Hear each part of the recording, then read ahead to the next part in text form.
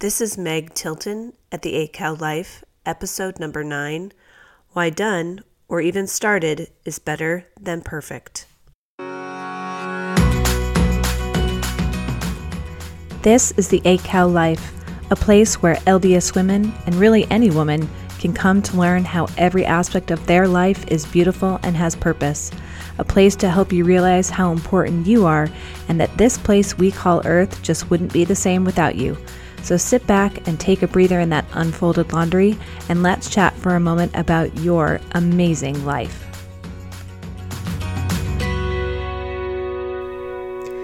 Happy Monday, everybody. I'm so glad that you have decided to come back and listen to the podcast once again on this amazing Monday. I have to apologize this week for my voice a little bit. I have caught the summer cold as a gift from some of my children.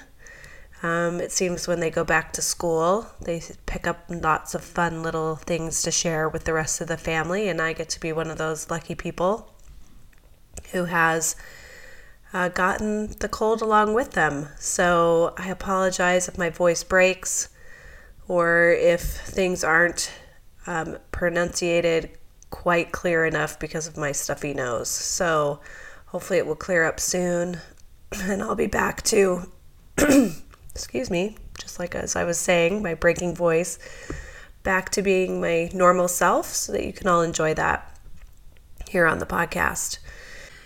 But I think it's funny that because my voice is the way it is today, it just lends perfectly to today's topic that we're going to discuss on the podcast. So this last week, I posted a quote on my Facebook page that has gotten some puzzled responses.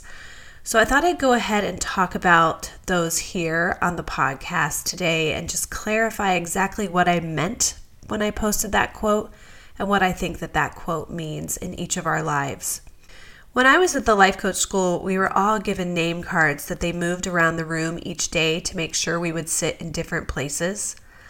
On the backs of those cards were quotes by Brooke Castillo, who owns the Life Coach School and did a majority of the teaching there. In addition to those quotes, Brooke would frequently say many things that grabbed me, and I wrote them down. Consequently, I have lots of quotes to share with you all in the coming weeks, so look forward to those. One of her statements, "Done is better than perfect," really grabbed my attention. At first glance, this statement might cause some confusion. How is getting something done ever better than getting it done perfectly? Should we even try doing something if we can't do it right from the beginning? What about the quote, "If you can't do something right, don't do it at all"? Shouldn't we all be striving for perfection in all we do?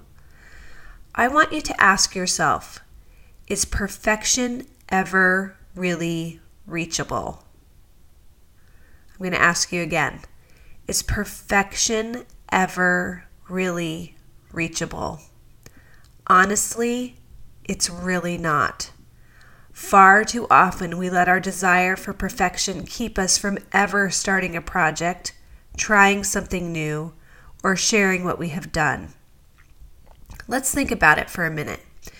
If you are like me, you have probably faced a pile of unfolded laundry, a grimy bathroom, or a stack of dirty dishes, and then realized you only have 5 minutes before you need to leave the house. And instead of tackling those projects, you ended up sitting on the couch scrolling through Facebook as you listen to the voice in your head say, "Well, I don't have enough time to do it all justice right now, so what's the point of even starting?" I am notorious for this. You can ask my husband. I will see a fun project I want to make and will get all excited about creating it. I will plan, gather materials, and dream about how it will look when it's finished. I love going to the store to look for the perfect piece of fabric or exact paint color I have in my head. I gather all the necessities and head home where, more times than not, as soon as I plop the acquired materials down, the reality of what it will take to complete the project starts to creep in. Thoughts like, it's going to take forever, or what if it doesn't turn out like I think it should, or this is going to make a huge mess and I don't want to deal with that. I can't tell you how many bags of almost started projects I have lying around my house. My biggest negative thought is, what if I bought all this stuff, spent hours and hours on it, and it doesn't turn out right or perfect? Well, guess what? Leaving all the materials in the bag and shoving it in a drawer isn't helping it turn out right either. It's like baking a cake but never decorating it because you're not sure it's going to turn out as beautiful as you have envisioned.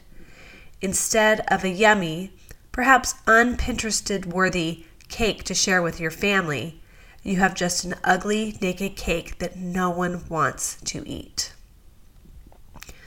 We live in a society today that increasingly downplays the process of learning and the journey of making mistakes and focuses only on the results.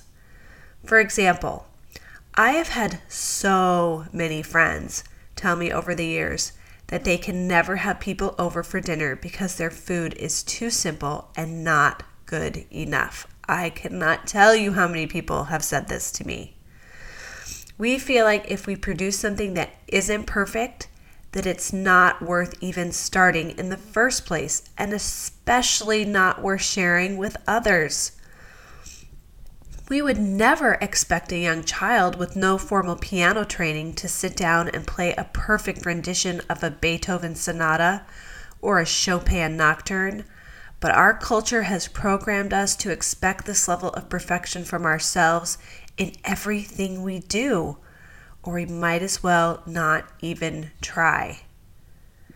Perfection is a great goal, but if it keeps us from ever starting, it is a detriment. Can you imagine trying to write a book and refusing to publish it until it was perfect? Or painting a portrait and refusing to display it until it was exactly how you wanted it?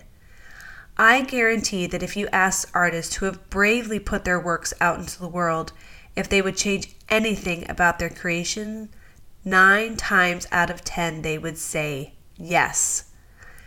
But what a loss to the world, and most importantly to their own development, if these artists had never decided to finally be done with their creations, even with their perceived imperfections, and share them with the rest of us. Our world would be void of beautiful music, amazing architecture, delicious foods, and beautiful artwork.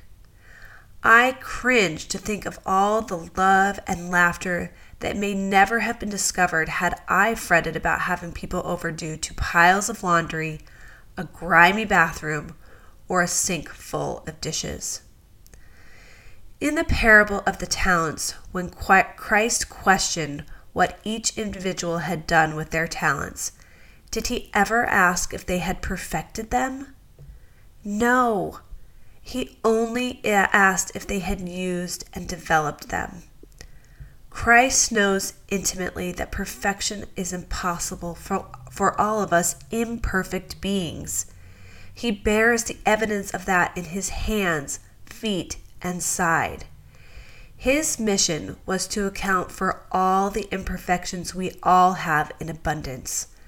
Christ defines perfection in terms of making continual effort and striving to be better. He only ever asks that we try and keep on trying, even while knowing that we will fall drastically short. So there's good news in all of this. The pressure is off.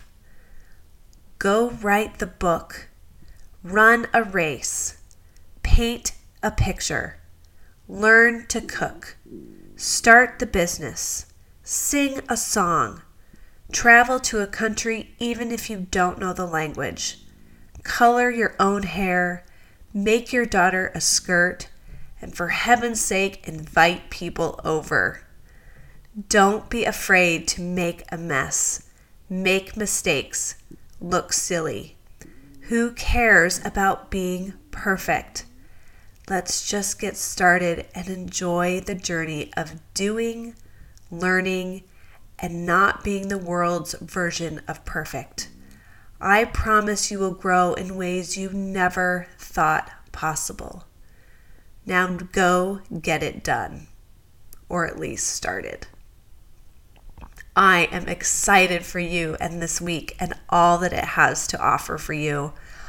All the things that you have to get started and to complete in all of their imperfect versions, whatever they may be. You are a child of God and you have so much greatness within you. And He never wanted you to be perfect here in this life. He knew it was impossible. He just wants you to grow and develop to become the amazing person that He's always known that you are and that He has given you to be. So go do that this week. And I will do my best to get over this cold and to get my normal voice back for you. And I look forward to chatting with each of you next week. I am going to be doing an interview next week, my first interview. So I can guarantee you it's going to be far from perfect. And I'm going to be interviewing one of my longtime childhood friends. Her name is Becky Freeman, and she has an amazing life story. And I can't wait for her to share that with each of you. So make sure you tune in next week. If you are interested in chatting with me more personally, you can sign up for some free coaching right now. I just got back from the Life Coach School, and I am offering a limited amount of free coaching. Now, what is coaching and what can it do for you? Coaching is amazing. It will take you from where you are now to a better version of yourself. It will help you overcome obstacles that have stopped you in progressing and becoming the person that you want to be and that God wants you to be. So go ahead and shoot me an email at meg@theacallife.com and I will get back to you and we can get that set up. But you better hurry because my spots are filling up. And it's just for a limited time that I'm offering that for free. So I am excited for each of you. I hope you all have a wonderful week, and I will talk to you next week. Bye-bye.